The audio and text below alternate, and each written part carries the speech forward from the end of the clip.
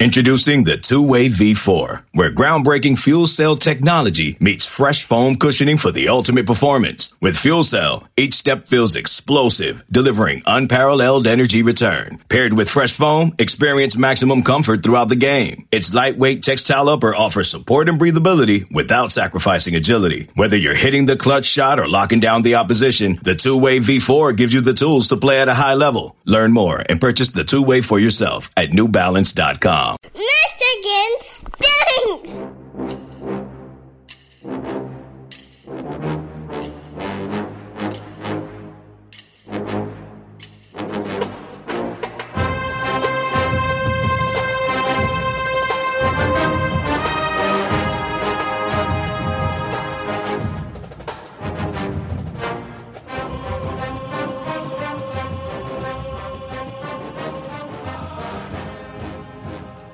Good morning, Bucknutters. Welcome to the Bucknuts Morning 5 here on Monday, December 2nd, 2019. I am Dave Biddle. Very happy to be joined by Bill Bank Green. Bank, what a game it was for the Buckeyes. 56-27 over Michigan. I mean, it was an absolute mauling. It's just, I can't get enough of it, man. I've rewatched the game now 3 times in addition to watching it live, so I've watched it 4 times in all. I just can't get enough of it. What a show by the Buckeyes and Ryan Day and the whole coaching staff and the players. Just what a game. Yeah, total domination, and that's, really not supposed to happen in a rivalry game. It's supposed to be a game where teams fight it to the end, and 2 years in a row now where Michigan has not fought to the end, I wouldn't say. You almost hate to accuse people of laying down or quitting or whatever, but, I don't know. To me, it seems like, they come out fired up, they hang for a half, the tide starts to turn in the second half, and they just don't have the ability the past couple of years to dig your heels in and battle.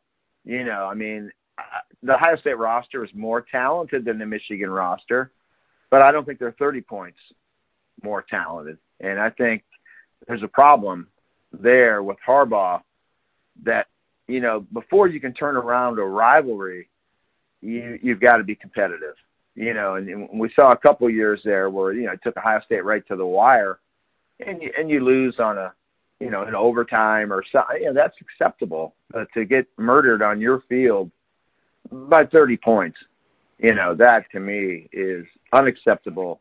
And, I think there's a failing there. They've got a thing when they come in to play Ohio State. I think they don't really think they can win, and I think it shows in how they play and how they basically quit when the tide goes against them. So it's going to be hard to get this turned around for them. Because it's like piling bricks, and they start stacking pretty high after a while, and I don't know what Jim Harbaugh can do to turn it around, because, to expect that they're going to recruit a more talented roster than Ohio State, that's not feasible for Michigan or Penn State. You try to come as close as you can, talent-wise, and then you've got to coach your team up. You've got to have them prepared. You've got to have a great game plan. And we've seen Penn State do this.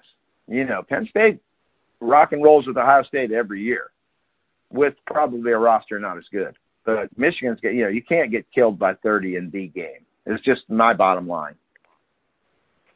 What's amazing to me, Bank, is if we step away from it and just take a look at it, Jim Harbaugh is 0-5 against Ohio State. As you mentioned, he had the game in 16 where he was competitive, the double overtime game. The other games have either been blowouts or Ohio State pulled away in 2017. That wasn't a blowout, but they ended up winning by 11.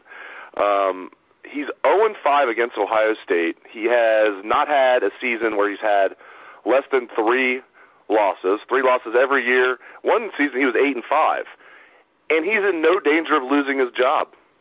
Think about that for a second. 0-5 against Ohio State, everything else I mentioned, and I don't think there's any danger of him losing his job. No, and I don't think he should be. If you look in college football, if you have a successful head coach, and I think 10-2 is success, or 9-3, it's not horrible. But if you make the wrong move, you can end up being Tennessee real quick, or Miami, or USC. Winning 9 games might not be awesome, but man, you start going to 4-8, with the wrong guy, and you'll long for the days of Jim Harbaugh. So I think, I don't think he is in danger of losing his job. I don't think he should be, but, I think they're going to maybe put pressure on him, with Don Brown. The loyalty to Don Brown, I think that probably that party's probably going to end after this loss to Ohio State. You can't be giving up 50 points, in a game like this. You just can't. So I think they'll stick with Harbaugh. I think they should stick with Harbaugh, but it's just they're almost in a catch-22 situation. Ohio State went through this with John Cooper. John Cooper's a Hall of Fame coach, and he deserves to be in the Hall of Fame. But you just knew you weren't going to beat Michigan with him as your head coach. He did just enough not to get fired, but not enough to put you where you really wanted to be, and that's kind of where Michigan is right now. Yeah, and just like Cooper, Harbaugh can't win bowl games either. Cooper, some people will say, well, Cooper was great, but he just couldn't beat Michigan. Well, he couldn't win bowl games either. Cooper was 3-8 in bowl games, and a lot of them weren't even like top bowl games. He was getting beat by Air Force in bowl games, and oh, goodness gracious, don't even get me started on Cooper. I do want to get to the good things about Ohio State. One more thing about Harbaugh. I think my theory on a big reason why he's struggling is, and you're as close to this as anybody, we all know that the lifeblood of every college football program is recruiting. And specifically for Michigan, the lifeblood of their recruiting has been recruiting the state of Ohio. If you go back to the glory years with Bo, even Lloyd, Charles Woodson's from Fremont, Ohio. Desmond Howard's from Ohio, Elvis Gerbach's from Ohio. We can go on and on and on and on about players from Ohio that starred at Michigan and led Michigan to wins over Ohio State and led Michigan to big things. I look at Harbaugh, and he's got 24 commitments in his 2020 class, Bank, and he's got 0 from Ohio. And I know he got Nolan Rumler last year, who was a big 4-star recruit. Nolan Rumler has deep ties to Michigan through his family. I don't want to say I don't count that. You still count it. It counts. But that's like the biggest recruit he's landed from Ohio. And this year he's got 0 out of 24. You go back and watch some of those games in the 70s, they're introducing the guys. This is before my time, but I like going back and watching the old games, when Archie was playing, and they introduce the guys as they're running out there individually. Half of Michigan's team or more is from Ohio. It's just crazy. And now 0 in their 2020 class. What is Harbaugh doing, Bank, when it comes to Ohio recruiting? And do you think that's a big reason why they're failing up there? Well, I think, they try, but when you look at Ohio the past couple of years, there have really only been, maybe 8, 9, 10 guys that would be considered by both schools, and Ohio State's locking them up. Ohio State's getting who they want. And then Michigan is left with, well, gee, if we're going to recruit Ohio, we're going to be recruiting, guys that Ohio State would never want. So that's kind of their catch-22. And then if you look at the class coming up, the 2021 class, they would love to have Jack Sawyer. They would love to have Ben Chrisman. They'd love to have Reed Carrico.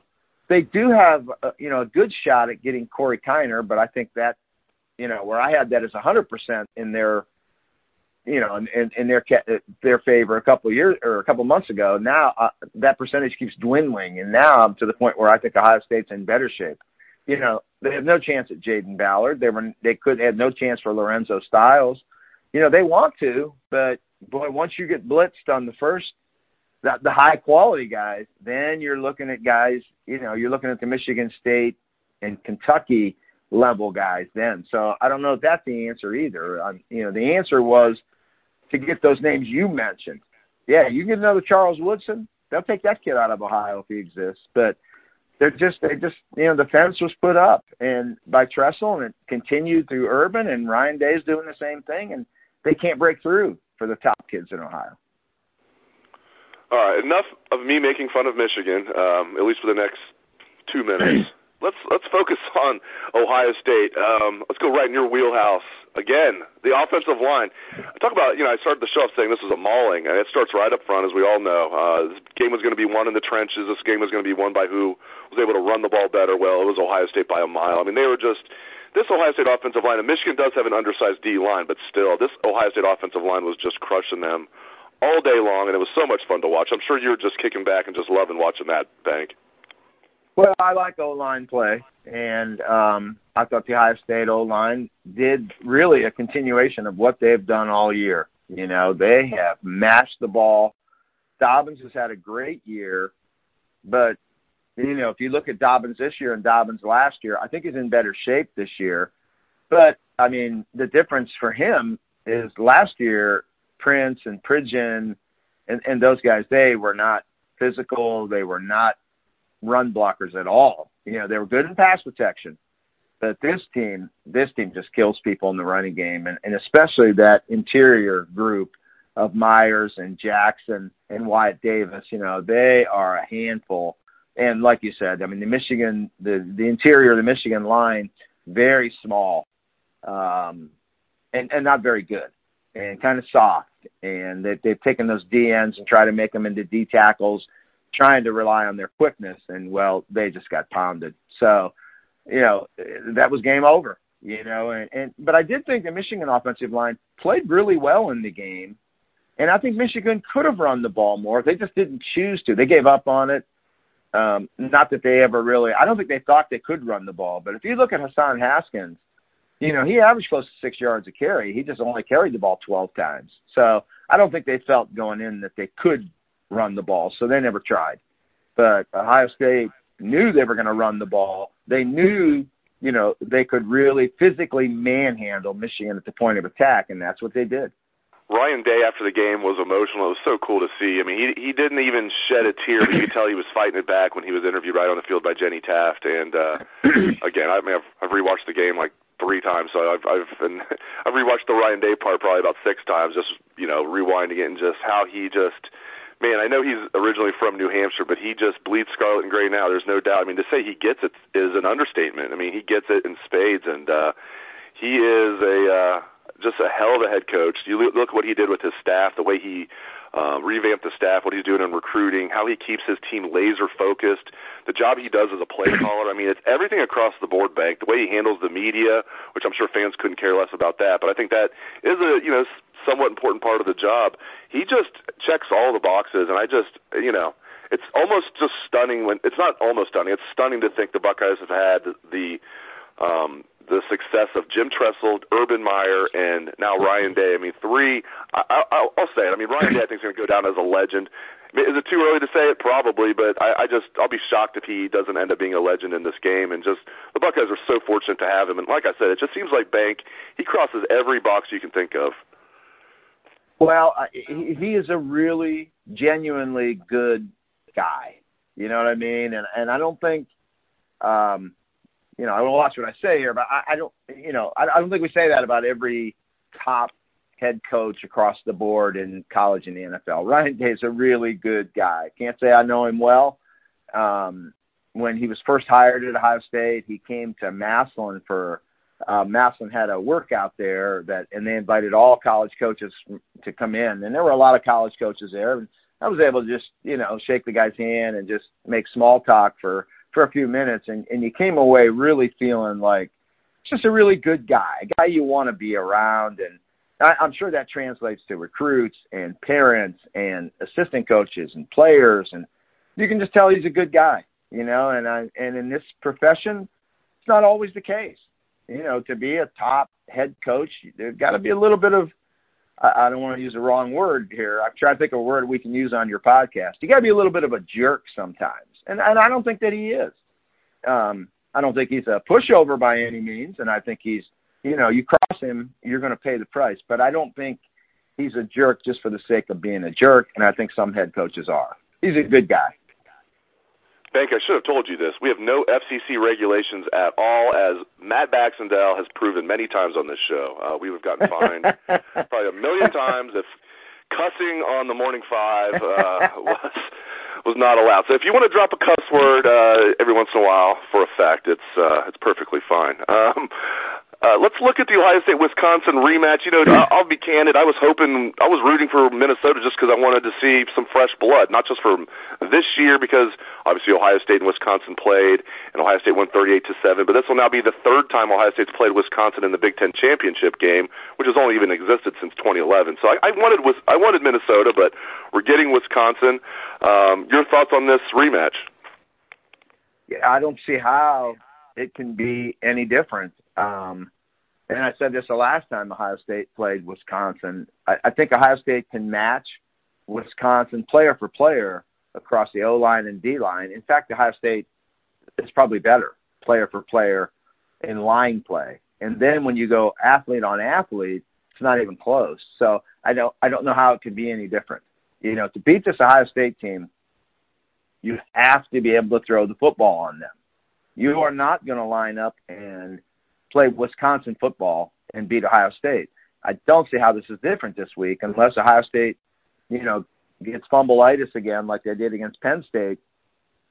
But I don't see a path for Wisconsin. Just their style of play is not conducive to lining up and beating Ohio State. I don't know. You know, you can't beat Ohio State in a 17-16 game, and that's really what Wisconsin wants to play. Well, it's not going to happen.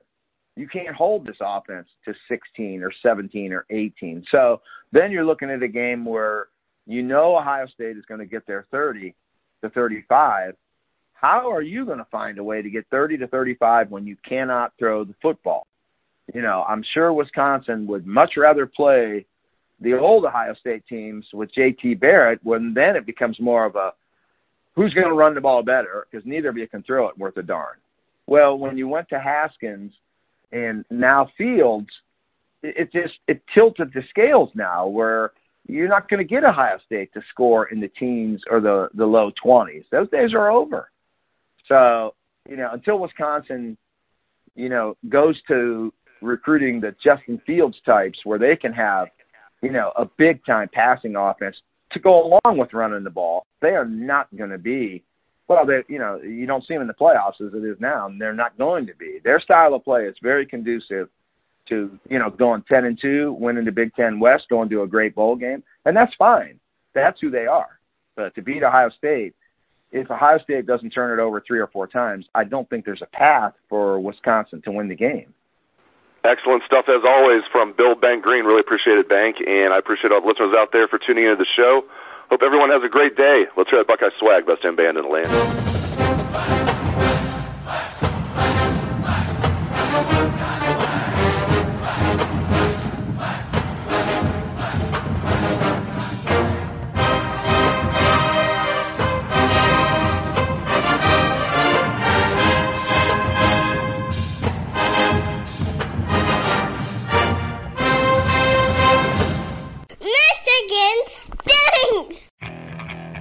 Okay, picture this.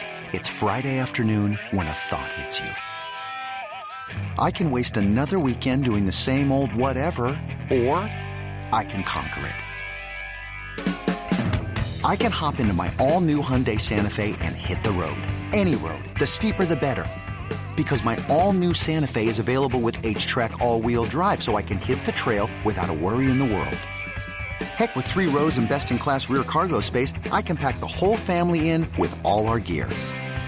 We've got available dual wireless charging for our phones, so we'll never lose touch with civilization, and we won't lose touch with the primordial power of Mother Earth. So which is it? Waste the weekend or do something a little more epic? And conquer it in the all-new Hyundai Santa Fe. Visit HyundaiUSA.com or call 562-314-4603 for more details. Hyundai. There's joy in every journey.